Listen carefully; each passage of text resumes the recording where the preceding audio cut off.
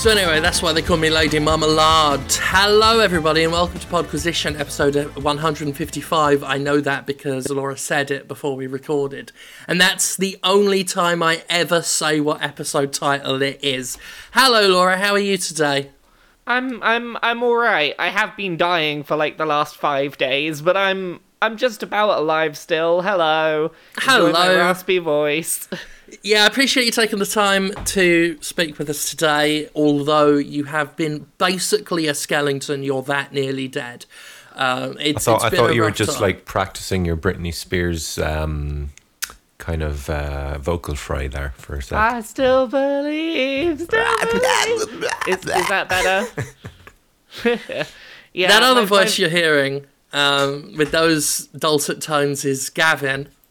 Hello, Gavin. Christina Aguilera. He's just talking about pop sensations from... Yeah, well, you brought up Lady Marmalade in my mind. The Millennium Age. You know that song, actually? There's like the first half of it where the other three are singing, and then Christina comes in and just completely destroys the other three and blows them away. She's got them chops. It always reminds me of that bit in... do you know Can You Feel It by the Jacksons? It's like halfway through that song, Michael comes in and the song completely changes and goes up a notch. It's a moment like that. Welcome to Gavin's Music Podcast, episode... What episode are we on, Laura? It might be about 4 or 5. The times. Episode 0, because we'll do one day. One day we will do an entire podquisition that is just us talking about music, and... If we do that, I will be talking about the Spice World soundtrack, because I listened to that for a bit today, and it's fantastic, and... Shake it to the left! Yeah, I will force you all to listen to me talk about that for a bit. That was a pop band with some darn good songs, that was. If you want to be my lover, you're going to have to get with my friends. Yeah. Actually, one of the very first times that a modern pop song addressed polyamory. So, good on the Spice Girls for that. For pushing progressive relationship ideas. Exactly. Didn't they also have a song that referred to, like, putting on a condom? Or at least everyone said it was. I think that was their... That was a thing, put it on. Yeah, that was their... it wasn't as popular as their others. Promoting responsible sex. The number 3 hit, Put on a Condom. No, they actually did have some good tunes. A couple months back, I watched when they had their reunion a little while ago. And I was like, you know what? The songs were all right. Who Do You Think You Are was a fantastic song. Oh, I remember that one. It was a good song, wasn't it? Is that the one that got spoofed at Comic Relief, where they had the Sugar Lumps, they were called? And it was like Dawn French and Jennifer Saunders were 2 of them. And 2 other comedians were the other 2. But yeah, that was a thing. I'm now just looking through like a list of the best-selling Spice Girls songs, and I'm like, oh, these are some good songs. I miss Spice Up Your Life. That was a good song. That was a great song. Very catchy, that one. Two Become One is very good. Two Become One is the one I was talking about, the one about putting on a Johnny. Yeah, Two Become One, there is a section that I'm pretty sure talks about putting on a condom. Lean a little bit closer, baby. Put it on, put it on. The Spice Girls were great. I miss them. Yeah. We need a little bit more cheese in our British music. Yeah. I mean, I really think that ultimately this podcast should just pivot. Based on market research and focus groups, we should pivot it to just be about sort of turn of the millennium UK pop culture. Yeah. Yeah. Speaking of which, and God, I can't believe that Barry Evans died on EastEnders. What is that evil Janine gonna do next? I feel like I should know something about this particular piece of British pop culture, but... We're going into EastEnders deep cuts here. Storylines from EastEnders that no one should care about. Too depressing for me. If I had to watch one, it would probably be Corrie. I liked the one episode they did where they were sent into Guam to rescue a kidnapped... They rescue Pat Butcher. and it was called the East Expendables. And there was a lot of violence in that one, a lot of guns, a lot of blood, which for a show at 8 p.m, because it was a Monday, 8 p.m, it was considered a bit too much before the watershed. Coronation Street got a did lot of pretty complaints much that like week. turn into CSI there for a while. There was a murder every second week in it. Yeah, there's been a lot of murders. I mean, I haven't watched There's EastEnders something or in the Corrie. fucking booze in the Rovers, man, that turns people into psychopathic like serial killers. It's can't a believe- front for Umbrella Corp. I basically never watched it again after they killed Tina off. Tina was like my favourite. She was so hot. And then they killed her. I was like, fuck this show. I'm never watching it again. It's a good reason to drop all of those gripping storylines. Yeah. Give me back my Michelle Keegan. Well, there we go. Forget about Free Deirdre. She's out of prison now. Resurrect whatever character Michelle that Keegan. is, because I've not watched it in like a decade. Introduce necromancy to... I mean, they already did. I mean, if you can bring Dirty Den back, you can bring anyone back. Oh, you don't know who Michelle Keegan... Oh, Michelle Keegan's my favourite. Michelle Keegan, yeah, this may be She's before my favourite pretty lady celebrity. Michelle Keegan. If you've just joined us, it's the Googling Celebrities Hour. Yeah. With Who wants to talk about some Westlife? Video games. oh shit, Okay, yeah, let's get fine. on the Westlife. We had someone at my college when I went to college. Someone in our class claimed that her cousin was in Westlife. She was lying. I started claiming I was related to the Chuckle Brothers in protest. And one friend laughed. And that is... Was it true? Were you indeed one of the secret relatives of the Chuckles? No, but I kept dropping plot spoilers for upcoming episodes of Chuckle Vision. In the next episode, Barry's going to get hit over the head with the ladder when there is a misunderstanding about whether it's to me or to you. Oh god, yeah, I bet one of them does say to me and the other one does say to you, and there will be slapstick hijinks. I said slapstink, which, I mean, at this point, probably best describes Chuckle Vision. I imagine it's still going, and it's very sad to see. I mean, even sadder than it was when I was a child. And I think even as a child, you watch Chuckle Vision, and this is going to be impenetrable to most of the listeners. To anyone Almost everything we outside talked of, like, about. people who were watching British TV in the 90s, otherwise, yeah... Okay, the Chuckle Brothers were two bumbling brothers in a live-action children TV show who were just very bumbling and were brothers, and their catchphrase was, to me, to you, and I still, to this day, don't think it makes much sense. Yeah, think Laurel and Hardy, but shit. watered down to the point of, like, extremely milky cold porridge. We've been doing this for 8 minutes. Should we talk about some video games? I think the time has come to... Well, not for me to close my Google image searches. Laura's sick. I'm unbelievably sleepy. I only got 2 hours sleep. What's your excuse, Jim, for being so unfocused today? Actually, migraine. I'm on migraine detail. Last night since I gave up the old caffeine, I don't get them like I used to. I used to get them like once a week, really bad. Now it's like a couple times a year I'm going to get one. And this one is not the worst one I've had or could have, so I'm not too bad. It was mostly last night, so right now I've just got a residual bastard behind my right eye. And I'm also pretty busy. I've already cranked out 2 videos and it's not even lunchtime. And wrote the Jimquisition for Monday already because of something someone from Blizzard said.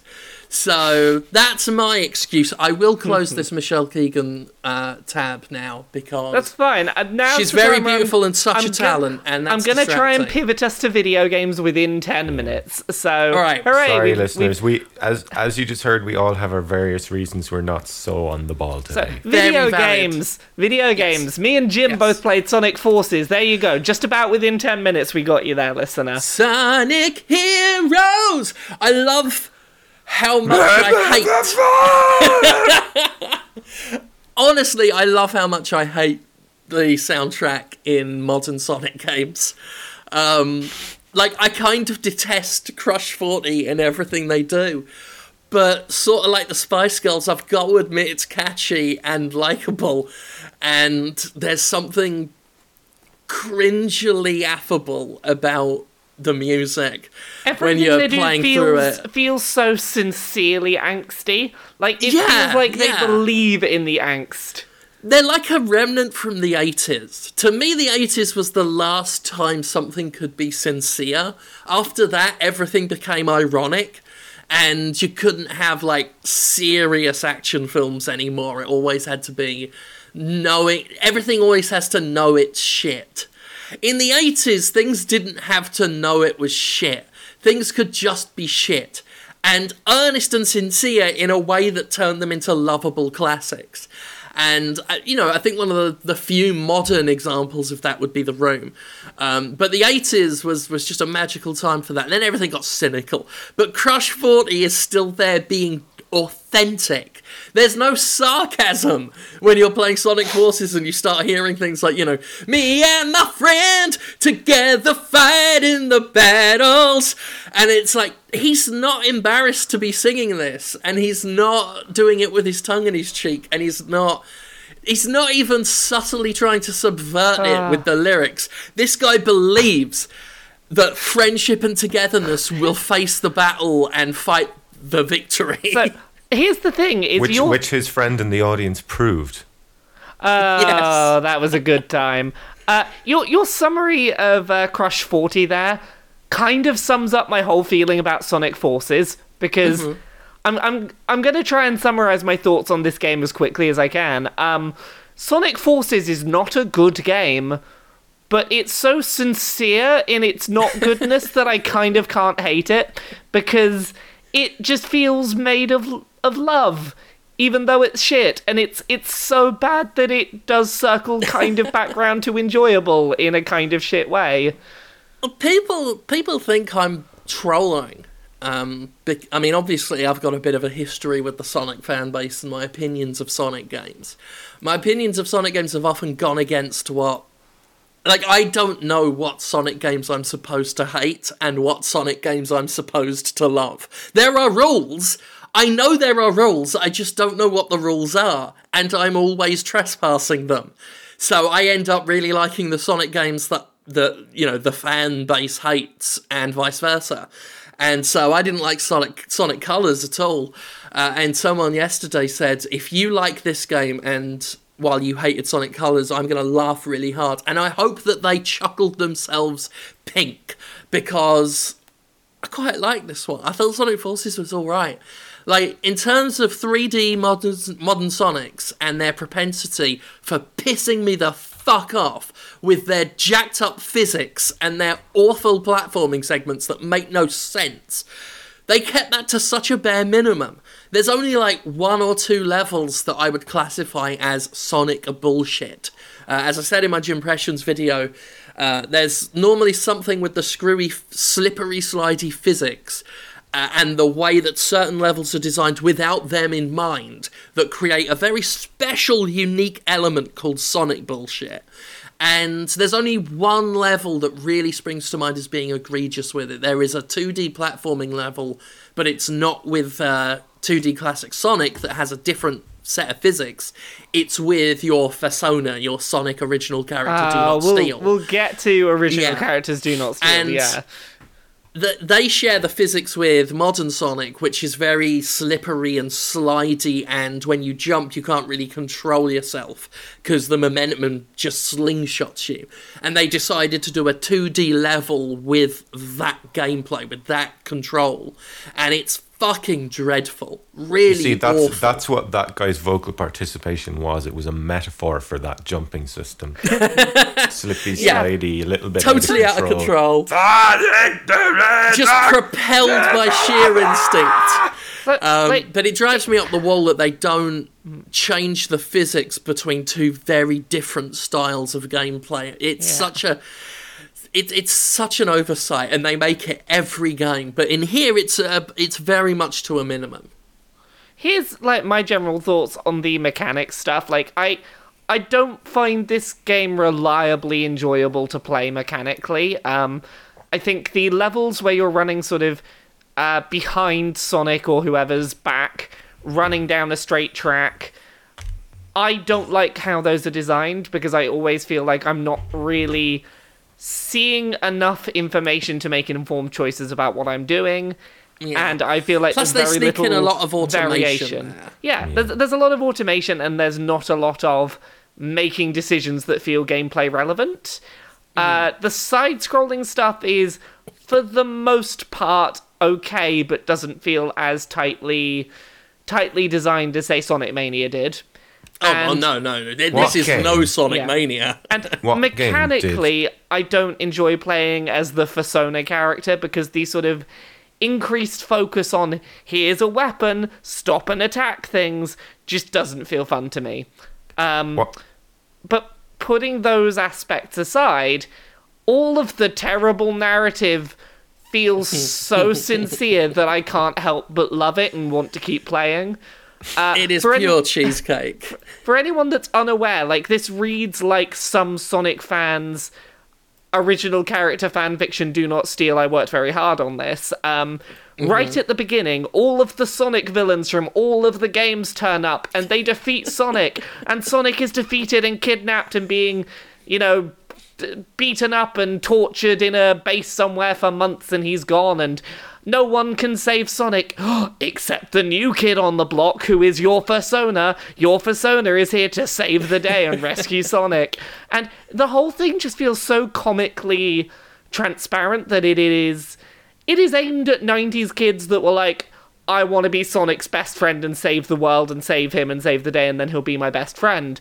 And it makes that into a story. Yeah, and it should... And it should come off like a parody of that, but it's not. They play it straight. There's no joking about it. They seriously made Sonic fanfiction into a game premise. And they didn't do it for goofs. It's such an odd thing.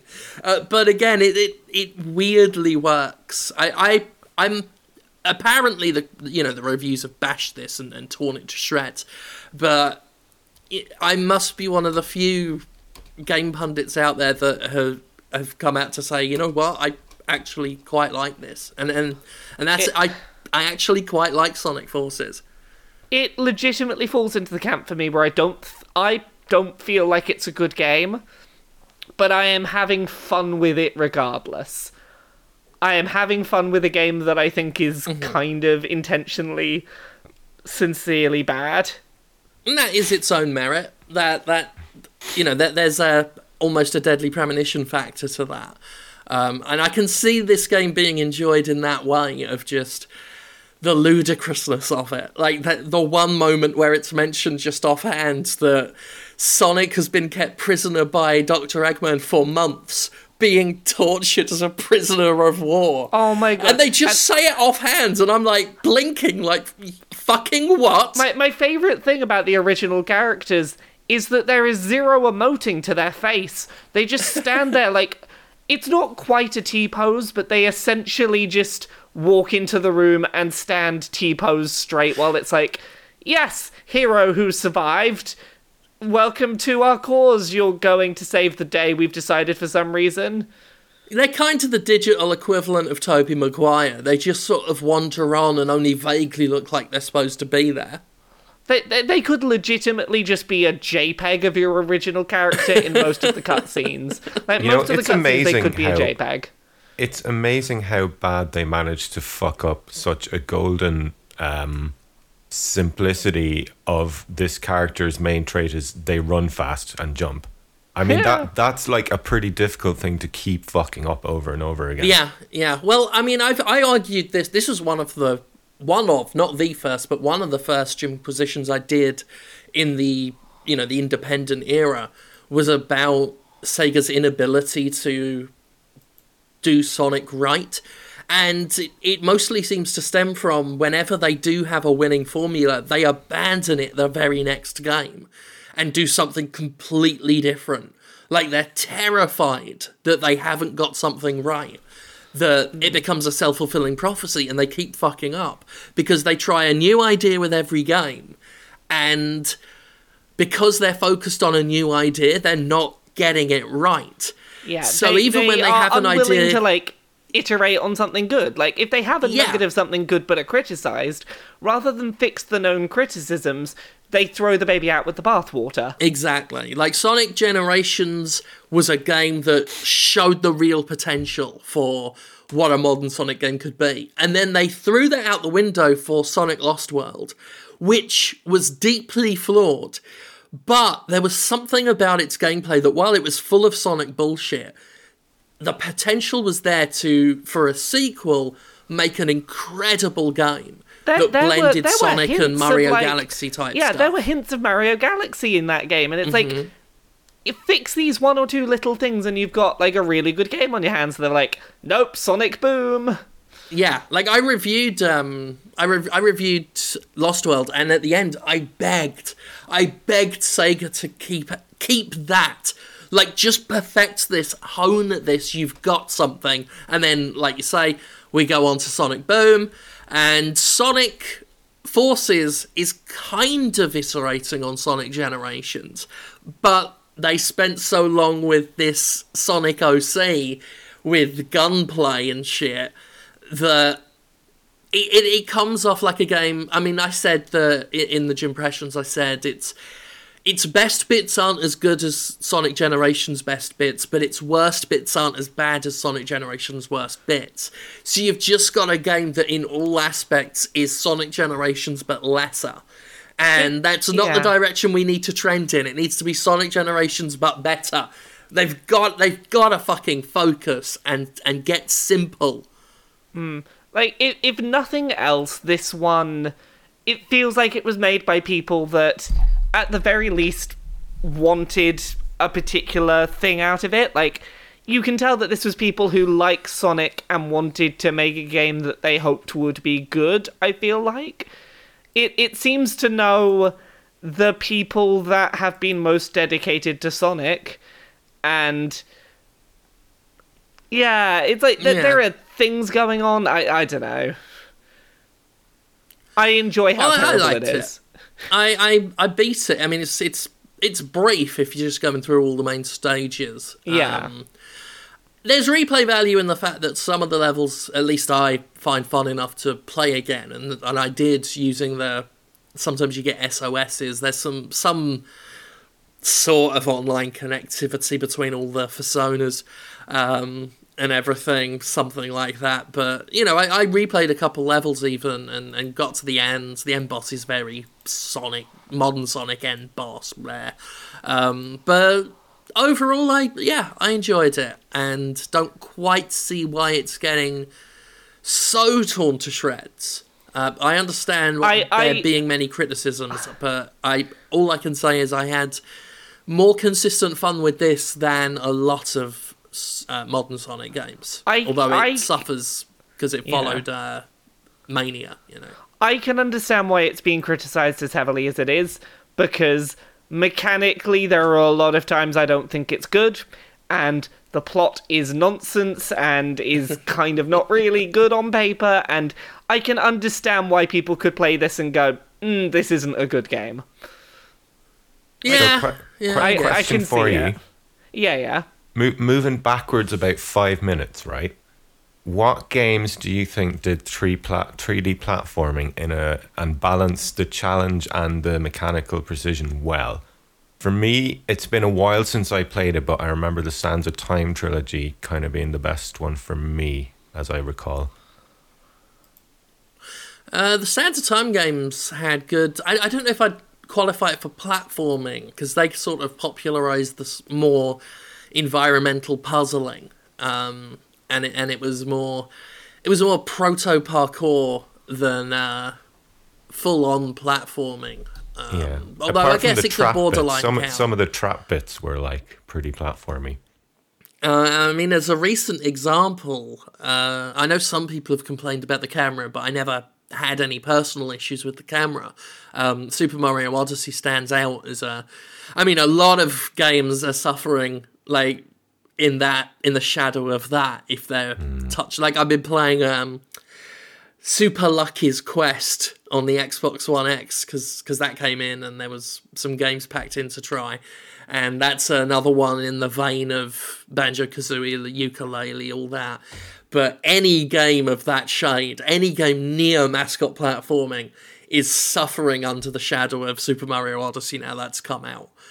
Because in terms of that sort of game, I don't think I've seen better in a long-ass time. And that is a game that, for all of its complexities, keeps it simple still. Because at its most basic, it's Mario with his magic hat going on a treasure hunt, and you're just looking for moons in a variety of ways. It takes a concept and then spins from that concept dozens of ideas, rather than having lots and lots of concepts crammed into a game. God, I like a few concepts with a lot of ideas. I really have to play this game, don't I? I would highly recommend it. I wish there were like 4 or 5 more hours in each day. Yeah, I mean, I'm not even halfway through Assassin's Creed Origins yet, and I haven't finished Call of Duty yet. This is hours and I haven't even downloaded the Horizon DLC. This is like me and Jim's full-time jobs, and we can't get through it. So you're not again, alone. I'm thrilled that I gave up on the idea of doing full reviews, because I couldn't have handled this year. Well, not with the extra work that I do now as well. I couldn't have been a games reviewer this year. Do you guys ever find sometimes, and I found this, I think it was at a certain point last year, maybe the year before, that when loads of good games come out at once, you kind of tend to fly through a couple of the good ones and they aren't as memorable to you as they probably should have been? Oh yeah, because there was just so much good shit at that time. You end up pushing through them faster than you should have done. You don't give them time to sort of settle in properly. There's a lot of things where it's like, okay, I got through all the games, but I probably would have benefited from cutting one out and having a little extra time. I think that's part of how I've been approaching it now, that there's no pressure to get through everything. Like, I haven't gone back to the Evil Within 2 since we last talked about it. When I last talked about taking a couple of days breather. I said, just take a couple of days and get back to it. But then by the time I was ready, a whole bunch of other shit was ready to be played. So I've not finished Origins. I left Evil Within 2 where it is. I made a little bit more progress in Wolfenstein 2. That's still ongoing. I finally got to the point where the game stops being not fun. Did you get to the part of the story that you would know what the part is if you'd seen it? I believe I have. I believe so. It's basically an unforgettable part. I got to the point where the game was stopped being not fun, and is now feeling how it should have felt from the start. Yeah. It's such an odd decision to make. The first half of the game more difficult. What it was, with all the vulnerability, as I said, of a Call of Duty multiplayer avatar. I get the narrative reasons for it, but there is a reason why, you don't die from a single bullet wound in video games, whereas you can in real life. There is a reason why certain games will let you take cover behind wood, because it wouldn't be fun otherwise. There's reasons why characters have lives, why there are health meters, why there's all this stuff. And you can go a bit too far trying to take realism and putting it into your game about Nazi robots. It's like, give me 100 health. Give me 100 fucking health. Yeah. Give me 100 fucking health and shut up. So having finished Wolfenstein now, my big takeaway is I really fucking like just getting to have a power fantasy where I kill Nazis. That's quite fun. Yeah, I just think it should have been that from the start. There was no power in feeling in I fired it up and I was like, let's shoot some Nazis. Yeah. It's exactly why I turned the difficulty way down at the start, because I could have done it, but I just that isn't what I wanted. I wanted to feel badass while I killed Nazis. I never turned the difficulty down in shooters, and I did in this one because it was just, I want to run and gun. I don't want to hide behind the box in this game. I want to feel more powerful than the Nazis. Yeah. I did eventually bump it down to the lower rung normal difficulty rather than the higher rung normal difficulty. I bumped it down to that, although I only did that in the moment just before the unforgettable thing happens, and then the game becomes a lot more enjoyable. So I only really enjoyed one level with the difficulty toned down and slogged my ass through the rest of it, and it just deflated my excitement for some Nazi killing, because there was a lot more of the Nazis killing me, and I don't like it when Nazis kill people. Indeed, that feels I wrong. Like it when Nazis somehow. are the ones that get killed by people. Still, we got to kill a lot of other Nazis this week, didn't we? Yeah, a Call of Duty World War II's out, and both me and Gav have played some of that. Yeah. You know what? You know the funny thing is I've beaten it, the campaign, and it was so forgettable that when you asked us what we were all playing this week, you've only said you and Gav played it, because I didn't list it, because I'd already forgotten that I played and beat it already. Yeah. So, like, you know what? I quite like it. I like the campaign. I didn't think it was bad by any means. I had some weird quibbles with it. Staying spoiler-free, the ending to me felt a little... it felt like it framed World War II as a little more about Americans than I think it really was. That's Call of Duty for you. Yeah, it's like, hey, this is a place where I would not have expected to find Americans and Americans to be the center of this place I've ended up, but apparently they were, according to Call of Duty. But it was a fun set-piece campaign. Like, I had a lot of fun running through shooting Nazis. The Paris mission was cool. I liked that. Yeah. There was some the good first half visual of it set pieces. Yeah. You know why I liked it? It gave me this kind of warm, fuzzy feeling, like it reminded me of playing Call of Duty 3 back in the day, but with like amazing modern production values behind it. I like that you use health packs instead of regenerating health and things like that. But it's nothing amazing, but it's a good old romp. It's one of those things, like, I'm not going to be looking back at this a few months from now being like, oh, yeah, that was amazing, I need to go back and play that. But I didn't feel like I wasted any of my time, or like the game's campaign wasted any of mine. It was just, I agree. Here is a short burst of, this is some fun set pieces, shooting stuff, there you go, it's done.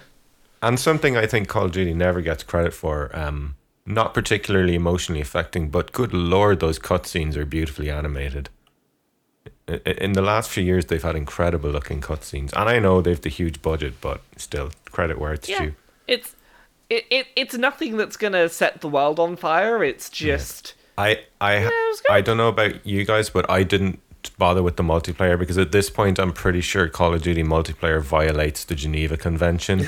There were just too many games. I was like, okay, I played the single player campaign. I feel like I've seen enough of this, and I played a match. I played a match and was like, yeah, that's Call of Duty multiplayer. I'm apparently glad. They are adding weapons to the loot boxes. So. Of course they are. Of course they're gonna. Yeah. They're fucking Activision. There's no way. Who doesn't want to get loot boxes on Normandy Beach? Hooray! Yeah. Activision Blizzard, to give it its full name. Actibliz. We were watching Band of Brothers last night, and it was the episode where they're out in the snow and they're like encircled. And there's one point of the show where there's a supply drop happening, and I just was watching that supply drop and the historical significance of those things, and I was thinking, oh, Activision. Yeah, like really, when you look at the actual context, it can be seen as pretty fucking tasteless, even outside of the predatory nature of these glorified gambling systems anyway. Dropping loot boxes onto Normandy Beach so that everyone can gather around and watch you. It's a fan who chose to remain anonymous, sent me an email. Sent me an email suggesting we call it digital dogging. Or digidogging, as I've shortened it, as people all gather around and watch you pull your box open and show off the goods. I added that bit myself. That's a little taster of Monday's Jimquisition. I'm sorry that it's going to be about loot boxes again on Monday. I know some people really get sick of some of the recurring topics on the show, but I was going to give some more space between the next time I talked about loot boxes on the Jimquisition, but then someone from Activision Blizzard opened their mouth, so I decided to push it forward. And so we'll be talking about the year of the loot box on Monday. And what are we talking about? If they stopped doing loot boxes in lots of games, you wouldn't have to talk. It's like when people complain that I make too many Witcher songs. Like, well, if The Witcher would stop being so fucking awesome, I wouldn't have to make songs all the time. Don't shoot the messenger, right? Yeah. But anyway, back to World War II. It's the game, COD World War II. Which it's all right. Not the real World War II, which featured less loot boxes. Yeah, I found it very forgettable. But this might come from the fact that I did have to play through every other Call of Duty so thoroughly, and was so relieved I didn't have to this year. Well, but I'll tell you one thing. It was a lot more enjoyable to me than the last two campaigns, which I don't think I even finished. I got so bored of them. I would agree with you on the campaign that was before. I forget the names 3, now. It was Black Ops 3 I thought was horrendous. dire. Infinite Warfare I think was last year's one. That one I quite liked campaign. Really, I liked it for like a while, and then I just found it got really boring. I liked Infinite Warfares, but I don't know how much of that is just down to the fact that I really like space as a setting, and that was enough for me to be like, yeah, space guns. They had space and they had Kit Harington. Why doesn't Destiny have space battles? Why? Why can't I take my ship in Destiny and go do space battles? Bungie, you did this in every Halo game. You got to save something for Destiny 3. Yeah. I mean, not to be a cynic. Or an expansion even? I don't know. Why is that not a thing in Destiny? Well, it's not.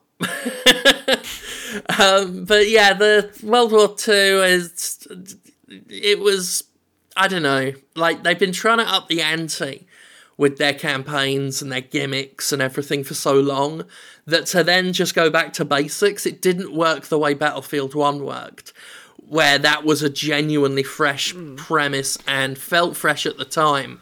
This feels like, rather than, we're going to go back to an old premise, it was, we're going to go back to old COD, which, after so much COD, it's too much COD. The COD smells rotten now, and their zombies mode similarly was, I mean, it was better than Infinite Warfare's, which was just a mess. But again, it was like, this is Call of Duty Zombies now? It's so characterless and bland. I never liked even zombies. With David Tennant in it, it's so featureless. I just find horde mode stuff like that just very I never feel like it brings me anywhere. I never feel like I'm achieving anything or getting anywhere. I love a good horde mode. I find it stressful.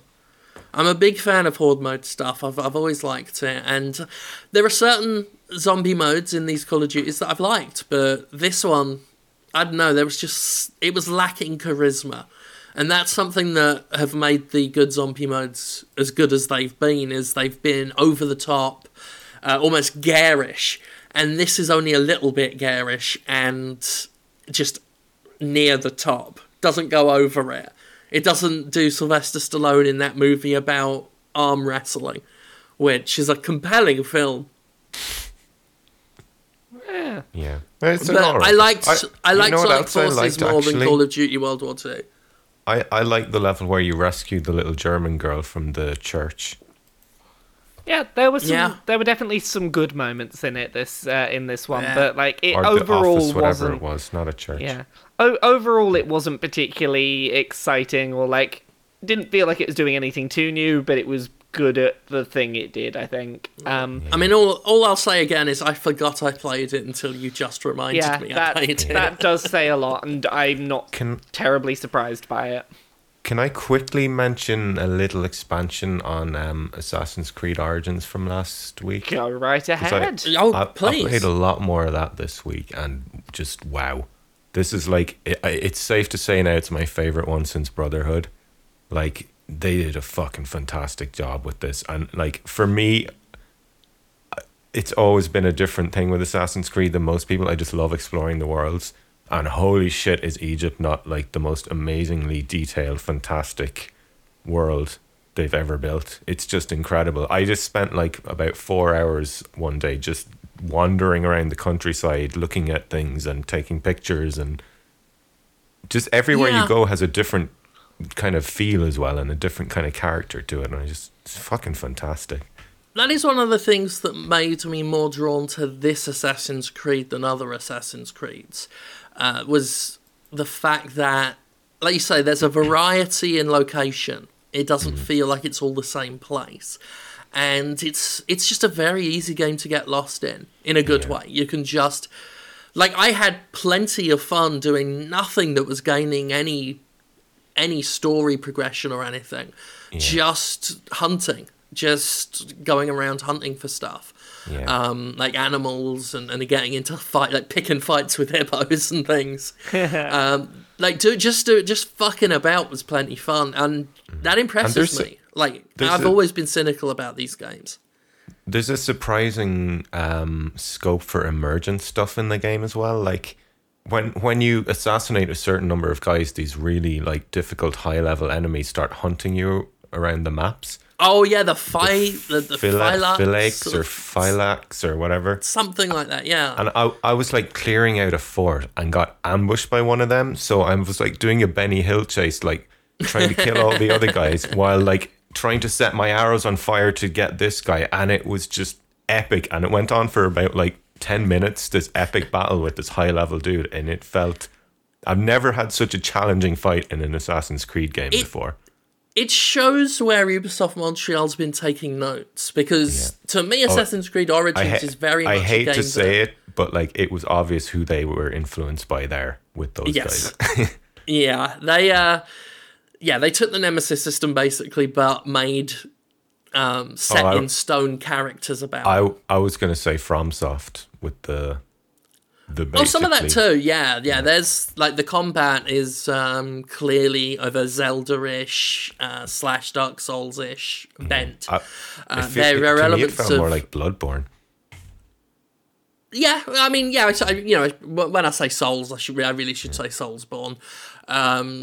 There's some of that. The control scheme is basically Bloodborne. Like you've got your fast dodge, and then you've your R1 and R2 with light and heavy attack stuff. With an emphasis on locking on and sort of staying focused and watching for attacks from the ones you're not locked on.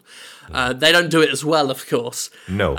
But it's at the same fun. time, they don't have a stamina meter or any of the sort of tactical need, so you can just sort of play it a little more hack and slash. It's much more arcadey, like. Yeah. But this is definitely a game where they've taken some time to research a lot of other open world games, including some of their own. I mean, there's plenty of Far Cry in here as well. Some Far Cry, some Shadow of War, or Shadow of Mordor. I don't know about you, but I haven't got bored of clearing camps yet, which is strange because I was generally, even in Horizon, I got a little tired of clearing out camps. But there's just so many ways you can do it in this. You can poison them, you can do stealth, you can just set them all on fire, you can throw bombs at them. I'm at a point where I'm a little bit weary of it, but my tolerance for it lasted longer. Yeah. And you're right, there's a lot more variety, and I think they take a few cues from Horizon Zero Dawn as well, although that might have been a little too late.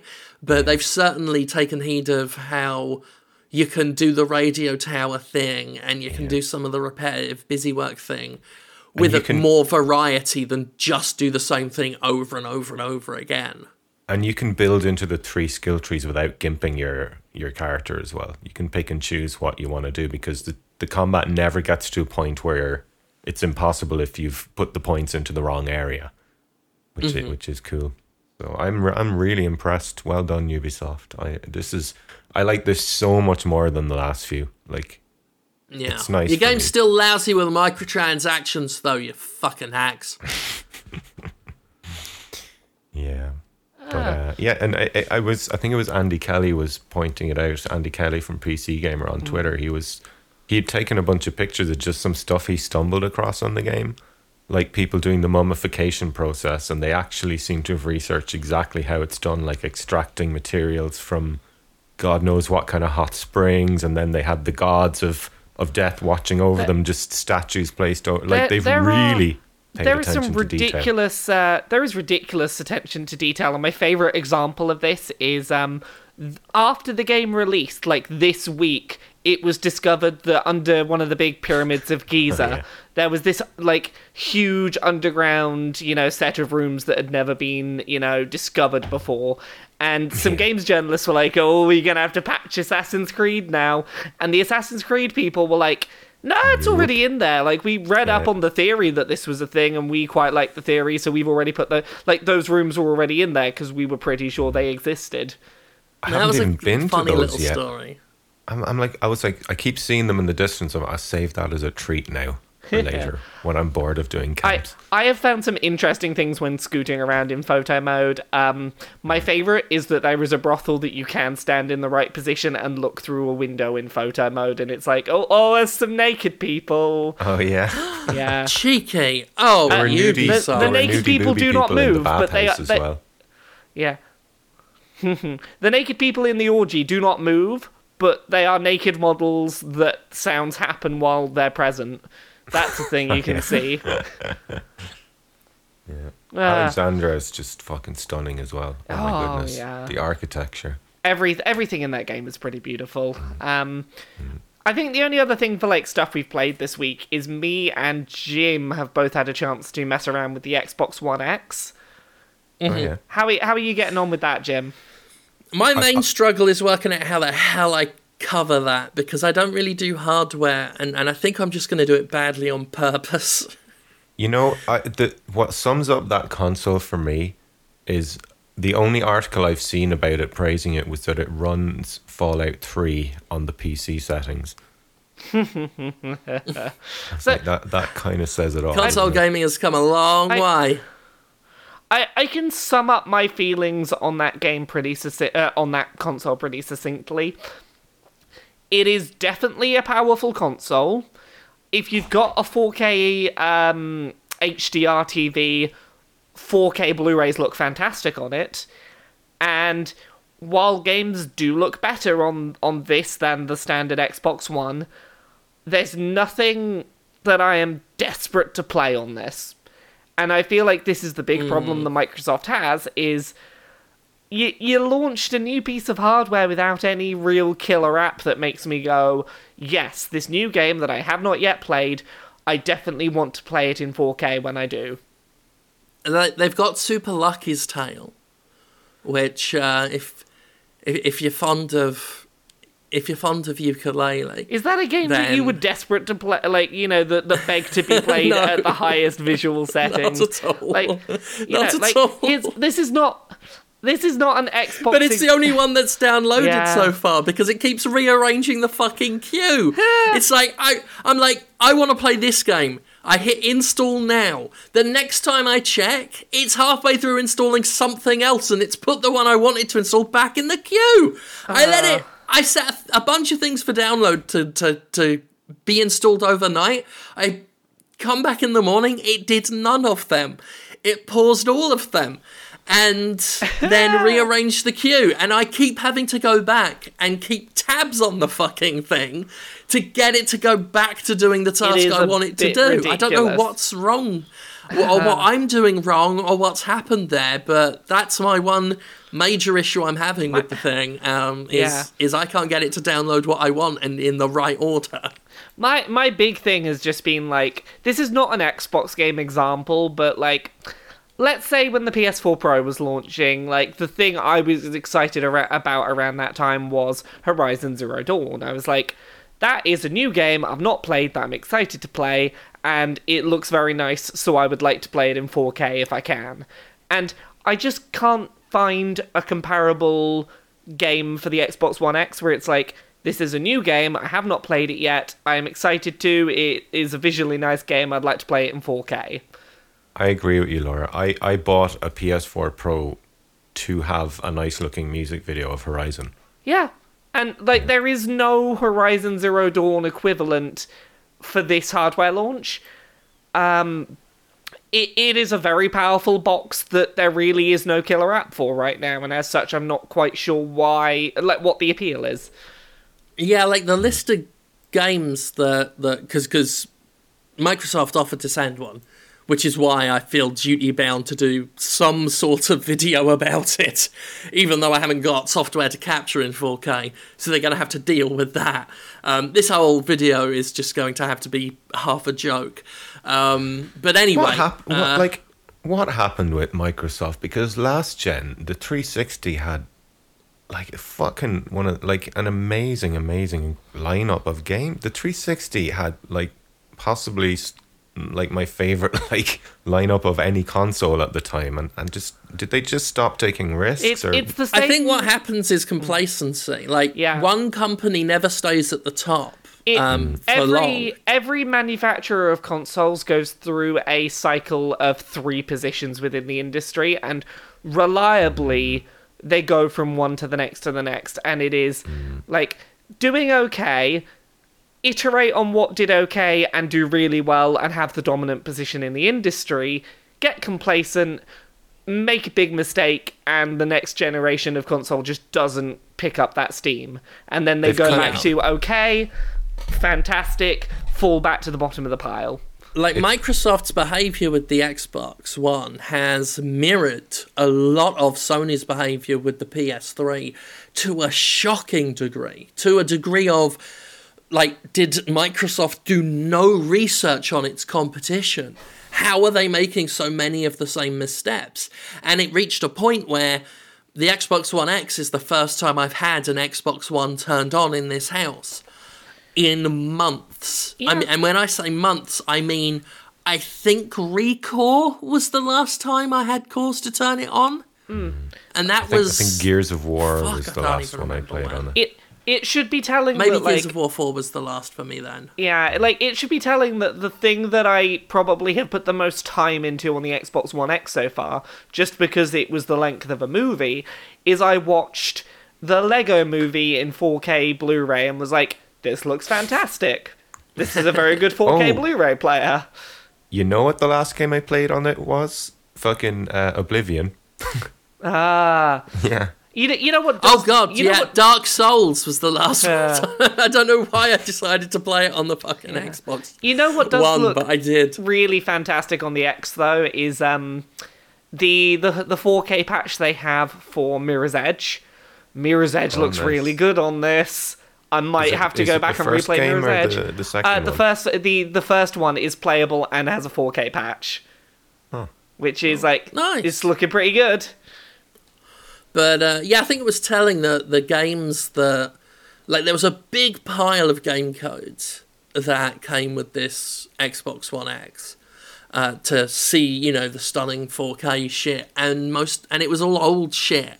It was all old shit, or a couple of some recent third-party things, like Assassin's Creed Origins, which, well, I'm already playing it on the PS4 Pro, so I really don't care to see how it looks in 4K. I've seen it. And that was it. And Super Lucky's Tale, which is the only thing that downloaded on it so far. That's the closest I've gotten to the most powerful console in the world with 4 teraflops. I'm playing Super fucking Lucky's Tale. This is why that Fallout 3 article was just a great metaphor for the console, because, I mean, yeah, it looks better, but it's still a deserted wasteland. But it does have Super Lucky's Tale. I mean, let's not forget that it's got that going for it. Do you impressions for Super Lucky's Tale coming soon? Yeah. And before anyone gets mad, we're not saying this shit out of hate or some stupid fanboy shit. We are all rooting for the Xbox to do well.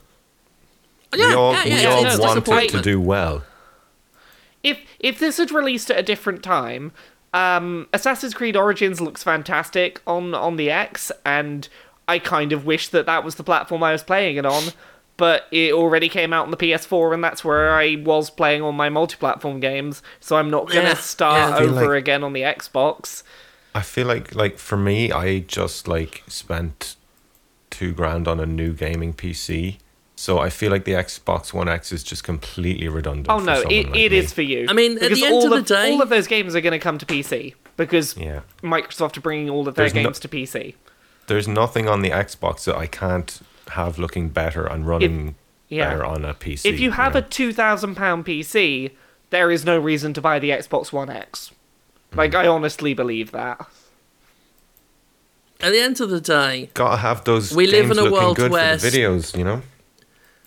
We live in a world where Stardew Valley is one of the biggest games out there. Like, the focus on power over having a robust library is just going to fuck Microsoft hard. And while the crossplay thing is on paper a good idea, having your day and date releases on Xbox One and PC at the same time has to be cutting into the Xbox One sales. The crossplay stuff is an undeniably pro-consumer move. Absolutely. But it is cannibalizing excitement for the Xbox as a console, because I own a PS4 and a PC. Why do I ever need to turn an Xbox on? Yeah, it literally cannot have exclusives by the way it works now. Power, you can't go just on power. I mean, if you look at the biggest success story in gaming this year, which is Battlegrounds, I mean, that'll run on pretty much anything, you know? It looks like hot garbage, but it plays well and people enjoy good gameplay. I've made this point many times. Minecraft. Microsoft owns Minecraft. They should know. They should know that people don't give a shit about what Xbox's own boss, Shannon Loftis, recently said about how gamers want higher fidelity gameplay at all times. It's patently not true. You look at the biggest games in the world, and so many of them run on dated engines, so many of them do not look anywhere near as good as something that Square Enix spent 6 years making.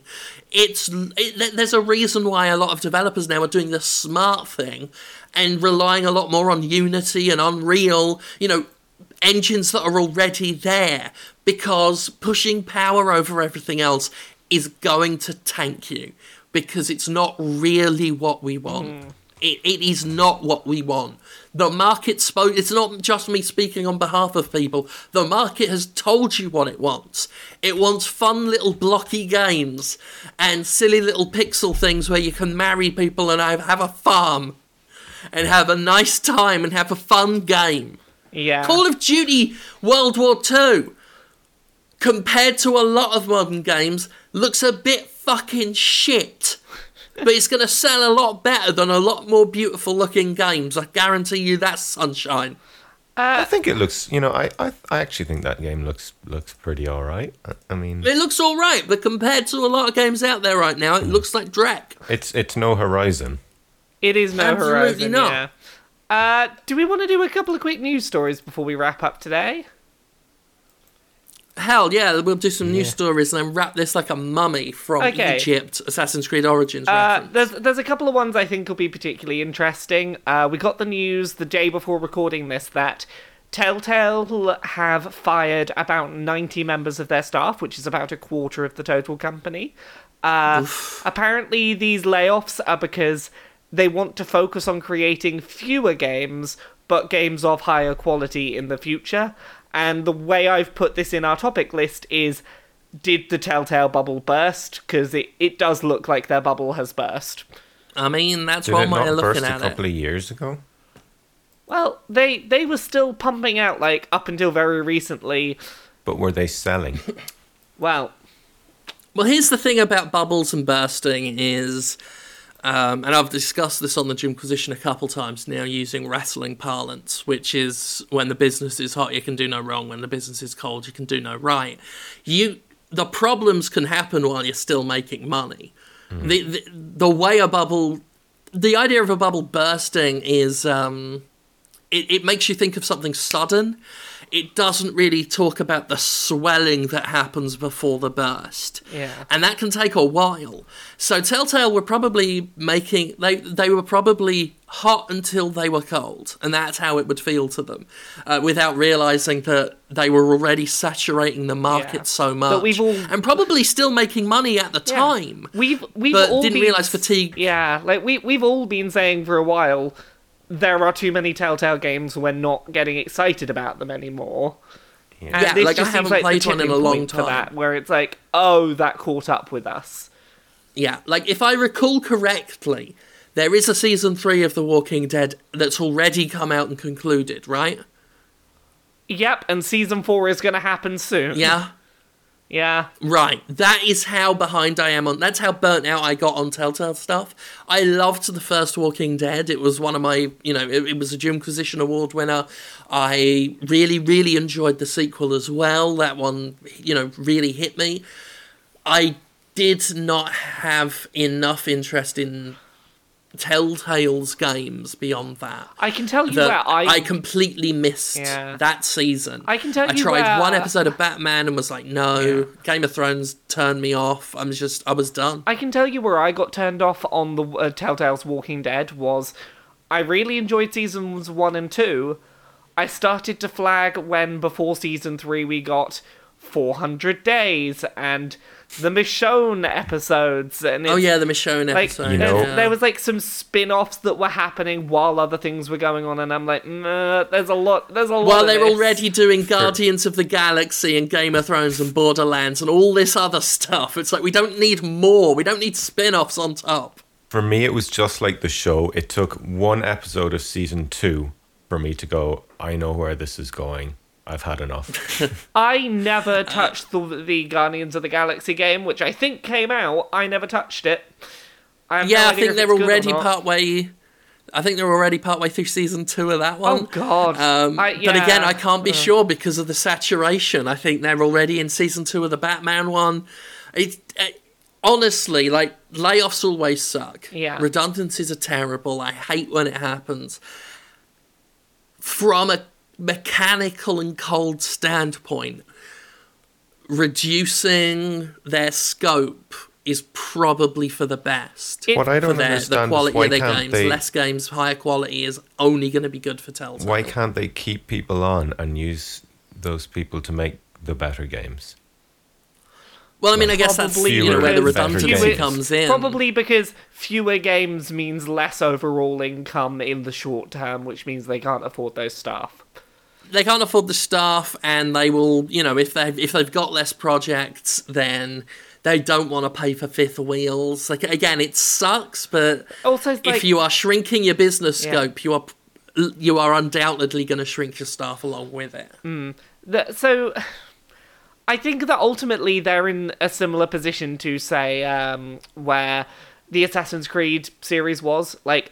I think that there needs to be a year or so where we don't get anything Telltale, and then, or maybe not a year, but we get a gap where we have some time to decompress, and then it's like, hey, here's a new Telltale game that when you look at the trailer for it, it looks notably different to what we've seen from them before because they took the time to do something new with their engine or to try something experimental, and that's what'll get me excited to jump back in.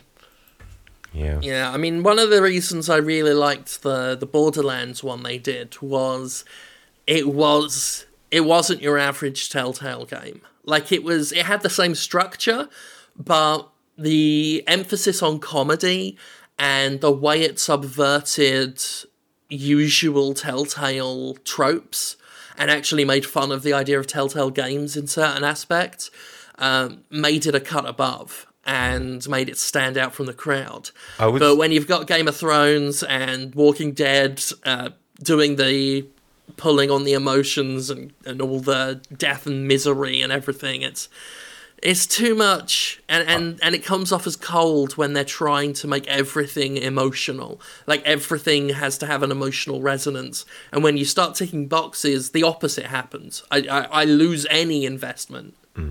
And that exactly for me was the first 3 scenes of season 2 of their Walking Dead. There was character I like dies in the very first fucking scene. Then a dog dies, and then I have to play a little girl with an injury crying in pain. And I was like, no, this is enough for me. I can see where this is heading, and it's not going to be a joyful experience. Yeah. I noticed, like, I think as... I don't know whether we can say the Telltale bubble has burst, but it seems like the episodic video game craze went away as quickly as it cropped up.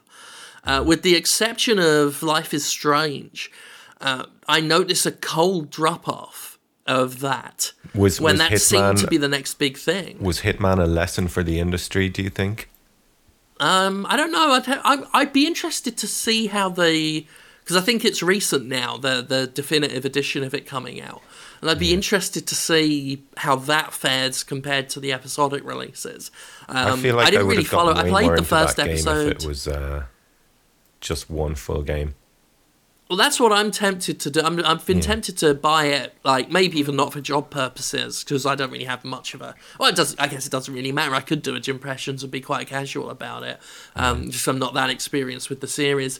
I enjoyed what I played of it when I played a bit of the first episode, which I did for a video. But I'm tempted to buy the full thing and see if it keeps me invested, whereas last time I did episode 1 and then was like, I couldn't be asked to follow through, which has happened with so many episodic games, and maybe that's what people have noticed, is people end up just dropping off and they're realising... And I guess loot boxes became the big craze anyway, so it's like, well, now we need one central social game as service so that we can keep making the revenue off of loot boxes rather than make money off of a staggered episodic release. I guess that got replaced pretty quickly and rendered obsolete. Maybe that's what Telltale needs to do, hide dialogue choices behind boxes that you buy. Ooh. Is that a good place for us? I shouldn't give them ideas. Is that a good place for us to wrap up, I think? I think we've probably reached the end of our topics for the week. Hooray! Yeah. We expounded a lot more on the games we wanted to talk about rather than news, but just rest assured, when it comes to video game news, it's a shit heap out there. And that's just a running headline. There's nothing in the way of interesting news at the moment, honestly. Like, here's some Waste sales. and misery. Here's some sales stats. Nier Automata's getting a sequel. Mario and Rabbids sold like 20% of Ubisoft's total game sales the last quarter, so it sold quite well. Assassin's Creed Origins, that's the whole thing. Assassin's Creed Origins sold, I think, almost double what Syndicate sold. It sold in its opening weekend, I believe, twice what the previous game sold. So hooray! A year off helped get rid of fatigue. That's about it. Double the time, double the sales. And Mass Effect is 10 years old. Oh yeah, it's 10 years old. Yesterday. And we're recording this on N7 Day, and there's no news about Mass Effect because that series is dead. Thanks and Miiverse is dead now. Oh yeah, Miiverse is dead too. According to Michael Gamble, it's not dead. He tweets a lot about how the series is still alive and will be back. I'll believe that when I see it. Yeah, I certainly hope he's correct, because that's a series I've got a lot of love for still, and would like to see it. The original trilogy is one of my favourite series of games ever. I love the original trilogy. I would like to see more good Mass Effect. Mm-hmm. So yeah, should we wrap up there then, do our goodbyes and whatnot? I'd like to see any good Mass Effect. Laura, please... I kid.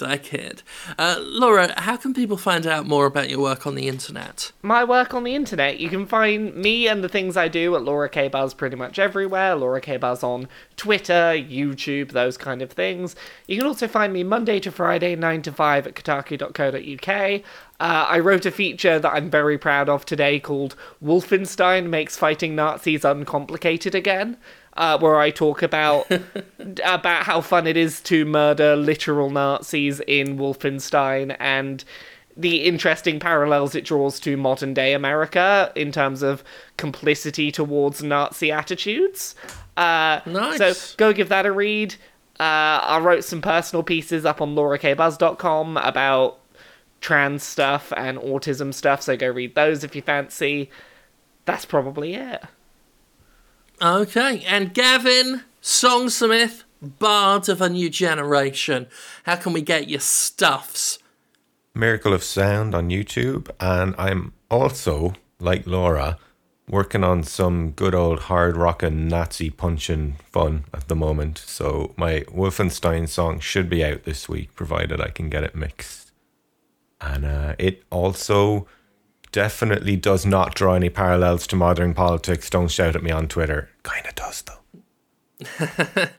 Look forward to hearing that. And as always, thank you for listening to the show. Thank you for all your support.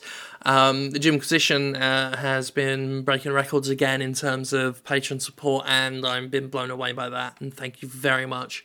And just in general, the traction the Jimquisition as a show has been getting has been amazing. So thank you very much. And we will see you next week, where we will talk about some more bollocks, probably. Yeah, that's it. Bye. Bye. Bye.